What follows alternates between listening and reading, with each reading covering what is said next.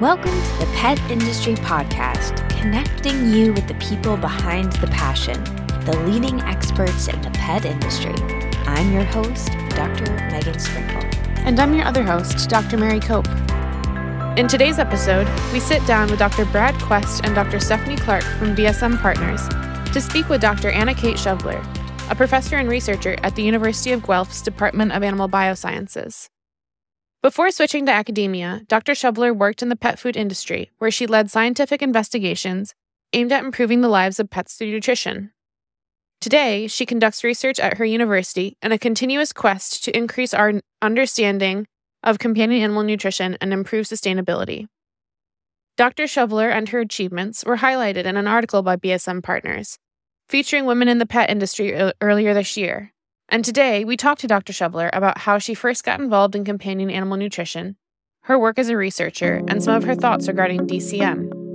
I'm super excited for this episode and would like to remind you to click that follow button so you don't miss out on future content. Welcome, Dr. Kate Shoveler. I'm very excited to have you on the podcast. As I mentioned earlier, I don't think you were in yet, but you are an extrovert. Maybe this is poor of me, but when I first think of researcher, I don't think about an extrovert. I think about an introvert who's going to sit in the lab. So I'm really fascinated. And actually, Mary, I think you identify with it as an extrovert too, don't you? I am more in line of an introverted extrovert. Okay. Like I come across as very extroverted. So yeah, I'm always excited to meet another scientist who comes across as a little more outgoing. So, Kate, what excited you about research? What is your story in getting into science and research? Getting into science and research, probably to kind of, not to steal what Mary just said, but when I was at the end of my undergraduate degree, which I did do at the University of Guelph, I started to look at jobs with an undergrad, and I'm a bit older than you guys. So most of us stopped at an undergrad at the time, or we went to professional school. And I'd already decided I didn't want to apply to vet school. I volunteered at the vet school for years, and I didn't really think that it was what I wanted to do. Mainly the interface with the clients was a little bit more difficult for me to wrap my head around, but I really am curious. And some friends that were in grad school at the time who were my TAs or my teaching assistants as well. And they were like, yes, did you understand what your strength sets are?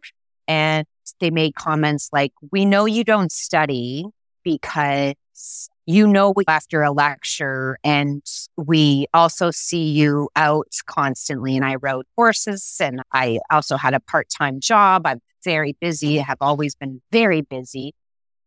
And they said, you like solving problems, right? And I guess I didn't really realize that. And that was an outside observation. And then they said, yeah, you should go and talk to some people about doing grad school. And I went to talk to a whole bunch of people. And then I found myself in Ron Ball's office, who was at the time a professor at the University of Guelph. And he was in the 5 to 10 year collaboration partnership with an MD PhD at the University of Toronto and Sick Children's Hospital.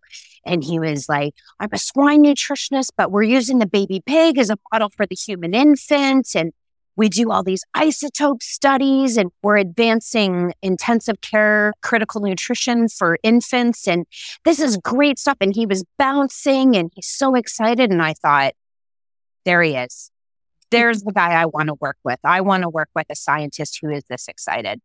And that began the journey. And so at that point, he actually moved to University of Alberta, which is where I went to do my PhD. So I transferred from a master's into a PhD. And we used the baby piglet as a model for the human infant. And so I had a swine nutritionist and an MD PhD as my co-advisors. And we largely used, at the time, it was radioactive isotopes in baby pigs to measure amino acid requirements in intravenously and orally fed baby pigs. And that's translated into a whole bunch of innovations in parenteral feeding world for humans. So that's what got me started. And those people with tons of enthusiasm just keep falling across my path. And so I have a litany of excited and enthusiastic and curious mentors through my entire history. Speaking of enthusiasm, did that carry it over into the pet nutrition world as well? It did. That was a little bit of a different, I wasn't even thinking pets at the end of my PhD. I actually wanted to go and do this crazy snake experiment that this biochemist out in Memorial was working on. And it's really cool because snakes can rebuild their gastrointestinal tract upon the initiation of eating a meal. So I was like, oh my God, that's so cool. We got to know how that works, right? So let's go out and do those studies. So I had been thinking that I was going to go off to maybe Memorial University. One of my most favorite scientists at USDA at Baylor College of Medicine at the Children's Research Nutrition Center, Doug Burren, was talking to me, and he's fantastic. I would have done a postdoc with him in a heartbeat. But what fell across my path was just a dinner with an old graduate student friend of mine who was working for the IAMS company. And I had just done a little thing on amino acid requirements in dogs for a nutrition course that I was a teaching assistant in. And we got into this conversation, and I started telling him how there was no data. The data was really poor on amino acid requirements in dogs, and I had these ideas, and finished the conversation and dinner, and he said, can I go back and tell Dr. Gary Davenport at the IAMS company about you and your ideas about amino acids? And I said, yeah, sure, whatever. And the following Monday, Gary Davenport phoned me. It's a little while ago, so that was still a thing. And so there was no texting then. And he phoned me and said everything he heard. And he said, can you write a grant? Want to write a grant for your postdoc? And what university do you want to go to? And I said, I'd like to go back to Guelph. And I phoned up Jim Atkinson, who's a comparative nutritionist at Guelph, now retired. And I brought my PhD advisor in, Ron Ball, and we wrote the IAMS company a grant. And that was my postdoc. And then as I was wrapping up my postdoc, this job that was meant for me was advertised at the IAMS company all around amino acid requirements and metabolism. And as you can see, this story goes, I went to the IAMS company as part of Procter & Gamble, spent a little bit of time with Mars. And then in 2015, I returned to the university as a professor. So you have experience working with a pet food company, then you are back in academia, and just bridging those two worlds of science and research, and then all that kind of comes with just pets in general. It even more so today, there's a lot of emotion around pets because they're becoming family members, and everyone is really interested in knowing about what do I do for nutrition for my pet. And I think these are potentially conflicting worlds. I know in my experience with pet food, one of the marketing people said, science isn't sexy. It's you have the phrase of there's no crying in science. And from my understanding, my science background, we are trying to eliminate risks of bias so that we have good research. So along with that, maybe that's made science feel cold and maybe disconnected. However, when we're dealing with a world of emotion, that cold, disconnected feeling can also lead to skepticism and just uncertainty, which is not very helpful when we're trying to communicate. So in your experience, how do we navigate through these two kind of worlds where we can ultimately try to help pet owners in making nutrition decisions for pets? So the how you do it and the why you do it, I think I'm going to kind of parse those two apart a little bit. I think that one of the things that we have to do is really be more data driven as scientists. But when we do have those data driven conversations, we first need to have them amongst ourselves. We're trying to make sure that we come to a consensus. And that's where I'm really leading that endpoint in terms of the science. There's a lot of push to talk about every university is doing it. Every research institute is doing it. Every paper gets a pub. So you're going to get a story on each paper. And what a consensus does is it takes the body of literature and it goes through that entire literature to understand what the differences are between each of those studies and where they agree and where they disagree and where the gaps are that we need to fill those. And so most importantly is when we do get together to come to consensus, which we have to do, and it exists all over the scientific community. I would say that I think in general that has been poorly done in the pet food industry. There's very few consensus on pet food, and we could get into some of the intricacies of that. It's like the consensus on the types of dietary patterns that people choose to follow, which, by the way, are close to ones that they pick for their pets as well. And so I think when we think about consensus around pet food, I don't know why we're not leaning on our human dietetics and dietary patterns colleagues more to understand how to navigate that with different populations, right? Because it's about understanding, and food is a belief. That's, I think, the thing we need to remember there. My partner is Italian, and trust me, there's a culture who believes as though it's a deity that there's no better food than Italian food. It's overreaching. So think about translating that onto a consumer is very hard. So we have to have the consensuses to decide, and we have to do it understanding that there's different dietary patterns that our pet parents want to follow for their pets. And I think we're caught a little bit, at least I can tell you when I teach pet nutrition, our first lecture, I say, so what do you think I think is the best diet? And what do I feed my pets? And I watch 100 students go berserk over trying to figure out what my belief set is, because that's really what they're trying to follow, right? But the why we have to do it is there are a lot of choices for our pet owners. And I don't know why we've done this or how we've done it, but it's almost like there are some dietary regimens that people follow that they become religious about. But pet owners are religious about the choice that they make for their pets. So how do we dimensionalize this? How do we meet their needs? Our job as nutritionists are to make sure that we give them food with the ingredients that they want, meeting the nutrient delivery that we know will support the pet. There's a lot of published papers out there.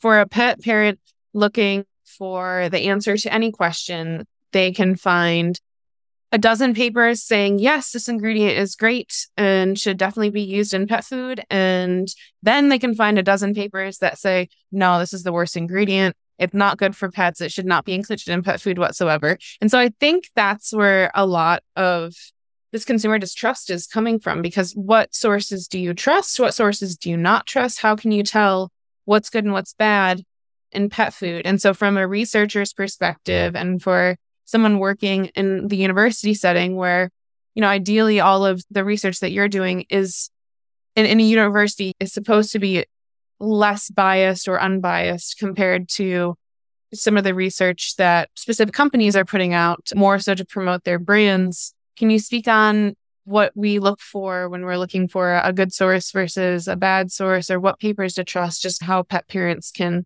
navigate this minefield of Google? Yeah, it's a really good point, Mary. I think that you're right in the fact that I don't Google probably enough on which diets to select, and I probably should do that exercise quite a bit more. One that I do is I do talk to people who work in pet retail whenever I go in, just because I want to see how their opinions changed or who's been last at their door sharing information. But we have a bigger onus to probably better informed and have an unbiased source of information for the veterinarian, which is the first line of pet health in the pet owner's minds.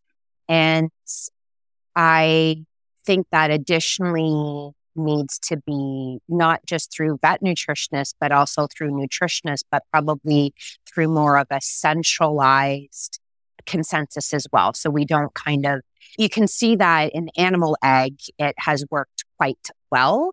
I think we get largely consensus around nutrition in animal egg because the experts come together.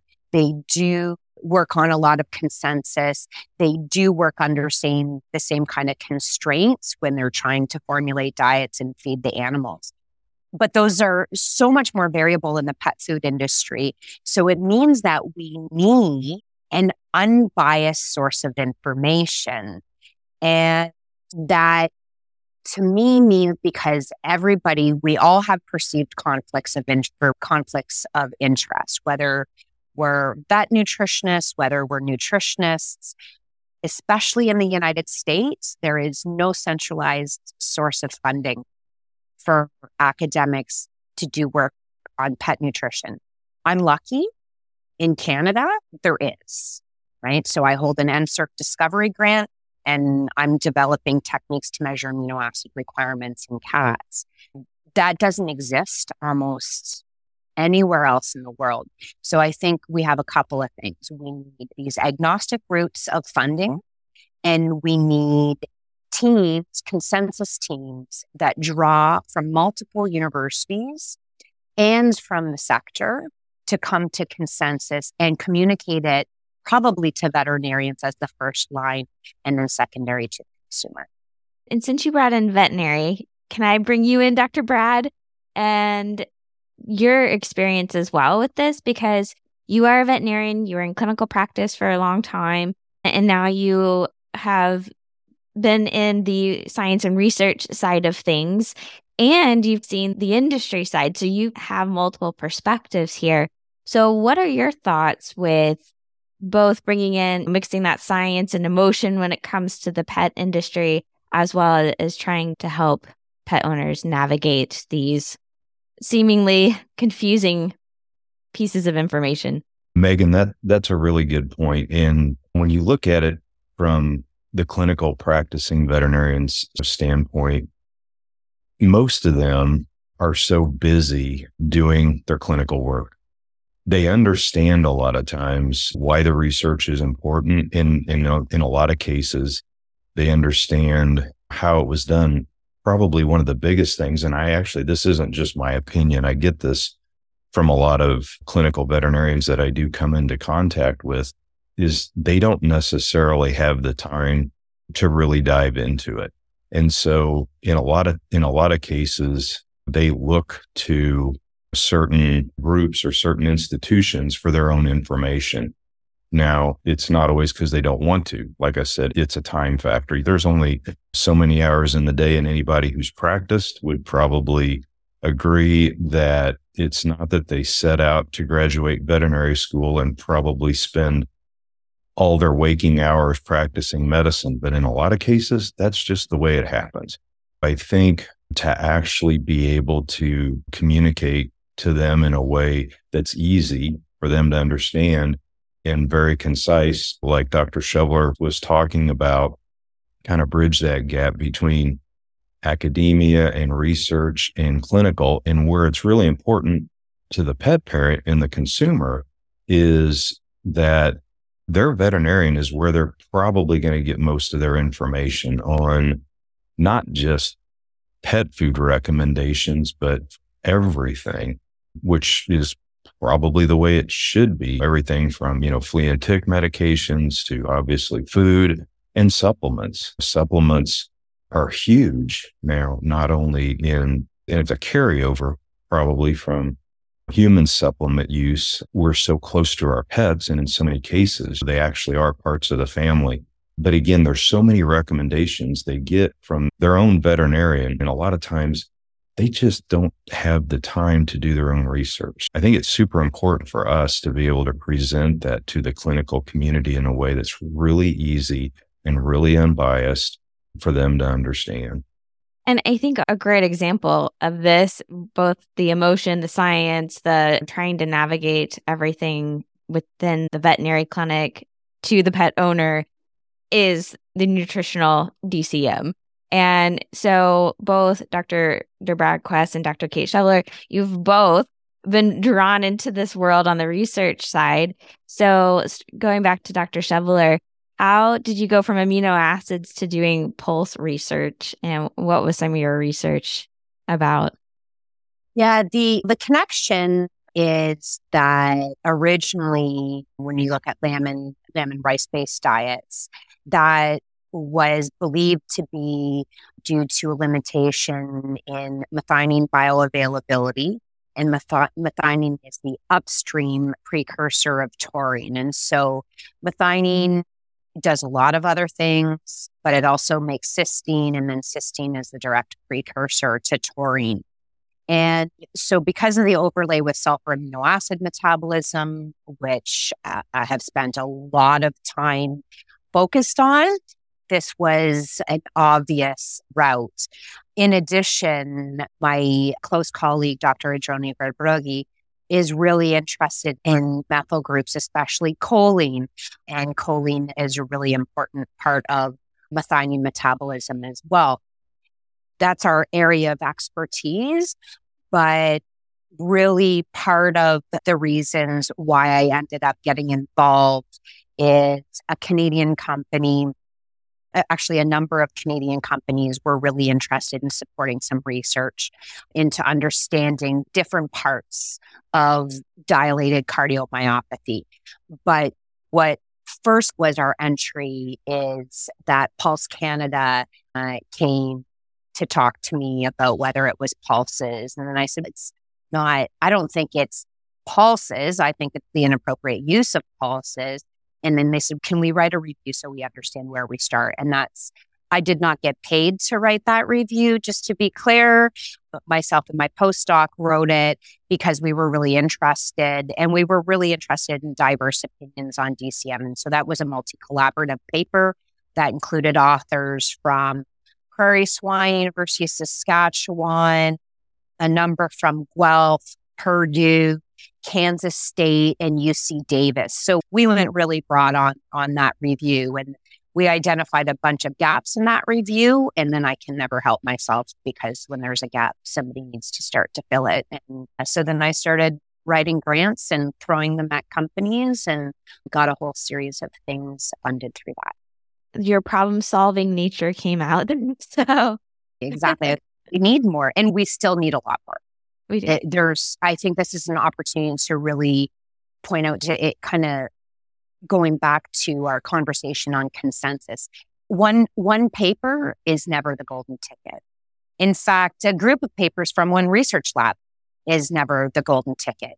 What is really compelling is when you get different designs of an experiment conducted at different places globally, using different genotypes under different environmental conditions, and you start getting similar bits and pieces of data.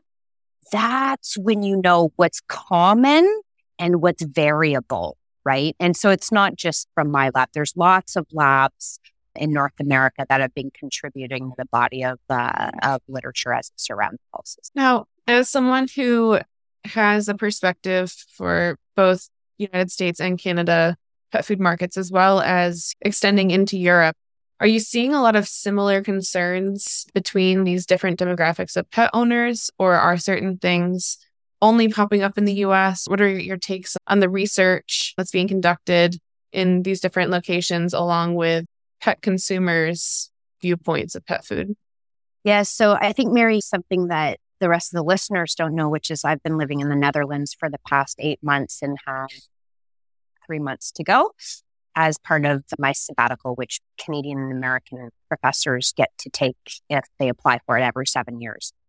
And so I'm working with the animal nutrition group here at the university, or at Wageningen University, and research. And in fact, when I most recently gave a post presentation, the animal nutritionists have never heard of DCM. The pet nutritionist was aware of DCM, but they also talk to me every day for the last 8 months. So that probably is in part, and he also collaborates quite extensively with Callie Swanson as well at the University of Illinois. He was aware of it, but when you talk to veterinarians here, it doesn't seem to be as prevalent. We did a global survey looking at how grain consuming and non-grain consuming pet parents, what their habits and practices are. And they're different globally, and they're different between owners that are specifically looking for grain containing foods versus owners who are specifically looking for pulse containing, as an example. But we further got into that data, and we also started to look at how pet owners globally interact with their animals more. So one thing, I have a 12-year-old son, so you can overlay this a little bit if you have children as well. But he was very quick to notice that most of the dogs here aren't neutered. They look quite a bit different. And there's a big difference among North America and Europe, is just the amount of animals, for example, that are intact versus neutered. I'm in the Netherlands, and my goodness, these people are active, which means that by default, their dogs are more active. And there is not a moment that I look out my front window in a small village that we live in that somebody's not out walking their dog. And is it also something that owners in Europe do that owners in North America don't do? And Canadians and Americans are very similar in how they conduct their lives. We share most things, right? We have a very common way of going about life, and it's a very North American perspective. So it does not seem to be known and or exist here. And I'm not saying that it doesn't, but nobody's really talking about it. Yeah, very interesting. You also have to wonder, I know that I'm in the dog showing world, and occasionally someone will pay to either import a dog or import semen to breed to some European lines. But the genetics, if I were to take, I'm showing smooth collies right now. If I were to take my American bred and Canadian bred, we do a lot across the border, smooth collie over to Europe, she would likely not do very well in the breed ring, because the standards are slightly different and what the judges are looking for are a little bit different. So clearly, if they look that different, there's some difference in genetics, and things have been bred, certain traits have been bred for in European lines versus American lines. And that's going to extend far beyond just smooth collies. It's going to be all breeds. So you also have to wonder if there may be traits that we're selecting for that have unintended genetic consequences linked to them that we've been breeding for here in North America, that in the European lines of dogs, maybe they've avoided those genetics inadvertently. Yeah, I didn't know that about breed standards between the two countries, but absolutely. And I think what most people don't appreciate is that the dog's genotype is extremely flexible and rapidly can change, which speaks to the diversity of all the breeds that we have, despite the fact that the original was Canis lupus. And look at now, we have from little tiny things to giant things. Their phenotype is very different, so their genotype is. Yeah, I think too that there's other things that we're not considering that we know more about now. To ladle on your genetics example, we now know that the way in which we don't know it as much about puppies and kittens, but we certainly know the food that infants are exposed to early in life can be predictors of the diseases that they get later in life, as an example, right? Do we also have different practices early in life that are predisposing dogs in North America to something different? I can go down a million paths with this in a heartbeat and talk to you for hours. I'm obsessed about disruption of circadian rhythm and what that can do to your metabolism. So I think about oh my dog, or oh my God, is everybody's dog sleeping in their living room? And I go to bed at 10 o'clock, but my husband doesn't go to bed until 1 a.m. And then I get up at 5 a.m. This dog is exposed, if it's in that central living area, to not what would be a regular circadian rhythm for that dog. So how does that contribute? What about environmental pollution? As an example, they're talking about this in human nutrition. What about in pet nutrition? Are we talking to pet owners about how much food they buy en masse because it's on sale? Don't do that for all the listeners. Buy one bag at a time, every single time. Never buy more than one bag. Always store it in a safe, dry place. It's not good forever and under every condition. So there's a lot of factors that we have to think about when we think about the health of pets as it surrounds. Now that we've thoroughly scared everyone to death, no, I think that goes back to show how complicated research can be too, because you are trying to eliminate so many of these variables, these things that could potentially impact this one thing that we're trying to look at, that it starts to be really challenging. All the more reasons to, as you said, Dr. Shevler, that being able to look at research from different laboratories and different groups of researchers, and then coming together to assess all of that and look to try to find a consensus, that's all the more important when we are dealing with things that are just so layered and potential confounding factors. I guess to leave some people with a good note, what is one thing that you would like to kind of leave pet owners with the research that you've looked at so far? I think in general, what I would like to convey for especially those who are interested in alternative proteins, vegan diets, vegetarian diets, is our most recent work suggests that some of the most commonly used pulses included in fairly high levels in dog food did not create any health problems at all. And we measured a wide array of outcomes, including cardiac outcomes. And similar to the human nutrition data, pulses, when used properly, are quite safe. But every ingredient, when used improperly, is not safe. That's why you look to nutritionists to formulate diets for you. That's, I think, a good way to end. We always like to end with a couple of fun questions. So, Mary, do you want to start with a fun question? Sure. I was wondering, Dr. Shevler, do you have any pets yourself? I do. Back in Canada, we have a 17-year-old black cat named Zola. And if you are an English buff, he was not named after Emile Zola. As I mentioned earlier, I'm married to an Italian, so he was named after Gianfranco Zola, the Italian football player. I'm in Europe, so I'm being forced to say football rather than soccer. And we also have a 17-year-old miniature Dachshund named Hart. And Hart was actually one of my research dogs at Procter & Gamble. And so when I left, my researcher that I spent the most time with, and she actually conducted all the amino acid requirement studies that we've hence published, she was like, "You are not leaving here without one of your research dogs." And so I was actually originally going to take a black lab, but those dogs didn't come up for adoption. Everybody seemed to think that I needed a terrier. They said it resonated really well with my personality, and the Dachshunds filled out that. So they gave me the sassiest Dachshund that there is, but she is sassy and she's doing well. She has spent the last year with my veterinarian, Dr. Rosenfeld, and he's taking great care of her.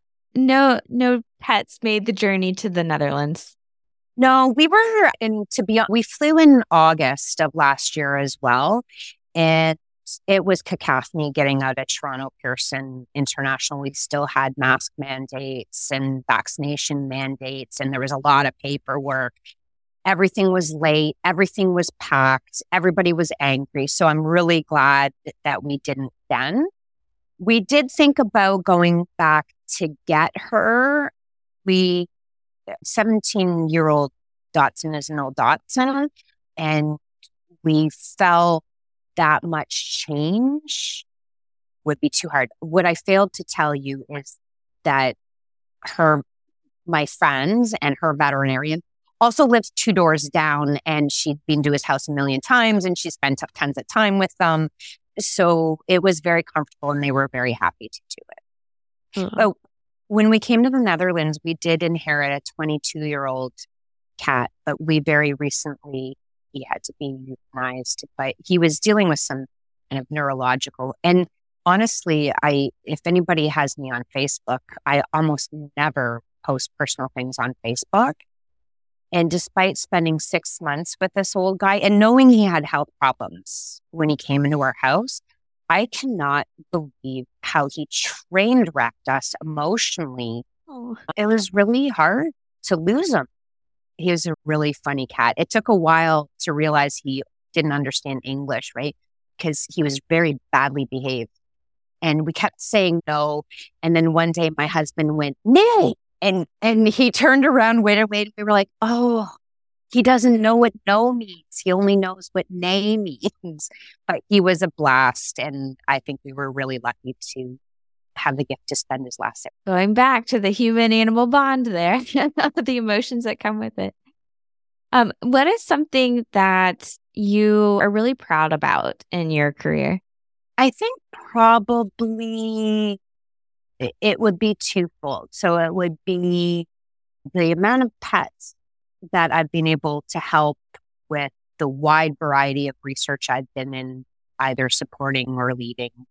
And then number 2, I have some pretty phenomenal students that are coming out into the pet food industry. And it has been fun to watch them grow, see their curiosity, see their passion for science and for pets. The pets and the students would be my 2. I think that could be a good place to end. But Mary, do you have one last question? I think this has been great. It was wonderful to meet you, Dr. Shovler. And I guess the only question that I really have left, and I don't want to take forever on this, but there's a lot of, I think, misconceptions that a lot of researchers or a lot of people who work in industry in science and academia are paid off by the big pet food makers. Additionally, veterinarians as well. There's a big misconception there. So if you could just really quickly address that, and then what do you think the biggest misconception in the pet food industry is? Okay, so the first thing is that while I think a lot of us in North America, first of all, getting grants and supporting students, I get nothing from that. It's my job as a public servant, just like it is for every professor in North America. We are technically employed by society. We are charged to deliver education programs to society. And that's an understanding coming into a faculty position. Now, in North America, we can consult, but the thing is that you cannot consult to the point where it harms your job either, which if many professors were wildly busy with what we do normally. And so consulting is a very small amount of our time.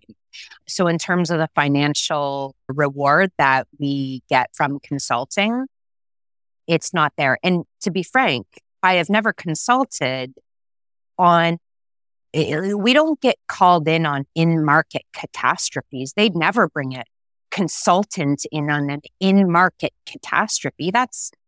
I don't have the time to spend on it, to learn it. They know, every industrial partner knows that. We get called in on far larger kind of scale prospective items usually. In terms of conflict with interest, I push back. This is a North American thing, especially with academics. We have a mutual interest with the industry because we do research to try to fuel and push the industry to be better. And by nature, that means that we need to work with the industry to help them apply the data that we've generated and to continue to evolve these products. So if anything, everybody should be saying, why isn't academia and industry working more together? Because it brings in different perspectives and we tend to be pretty diverse. I sit on committees from poultry nutrition to beef cattle nutrition to, I have no idea why, but I am advising a student on lemur nutrition this coming fall with the help of the Toronto Zoo. We have this really wide perspective that can be beneficial in most of these conversations.